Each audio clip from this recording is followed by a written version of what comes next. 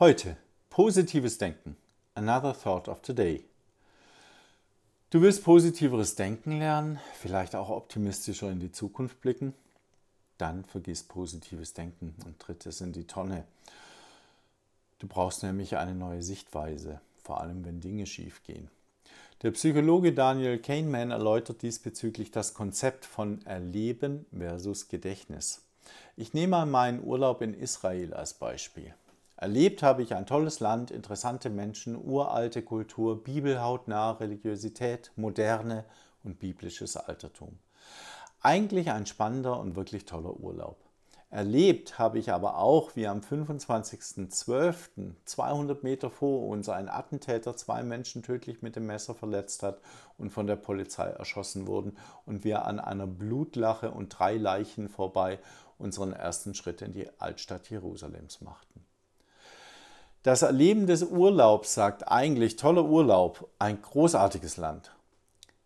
Mein Gedächtnis ist aber gebrandmarkt von dem Attentat und sagt, das war echt ein scheiß Urlaub und dominiert dadurch das hauptsächlich positive Erleben.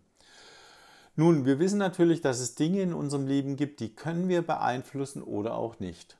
Das Attentat konnte ich nicht beeinflussen. Sehr wohl aber meine Gedanken und meine späteren Handlungen.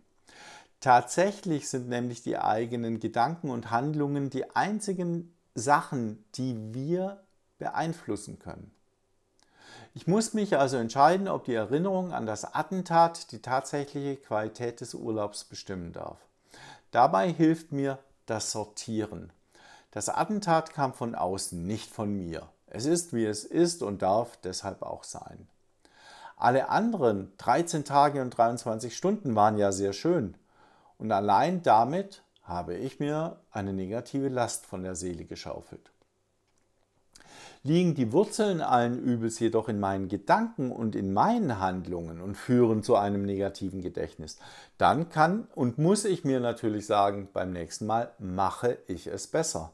Und da liegt der Unterschied, denn positives Denken macht selber eben gar nichts und bringt deshalb auch nichts.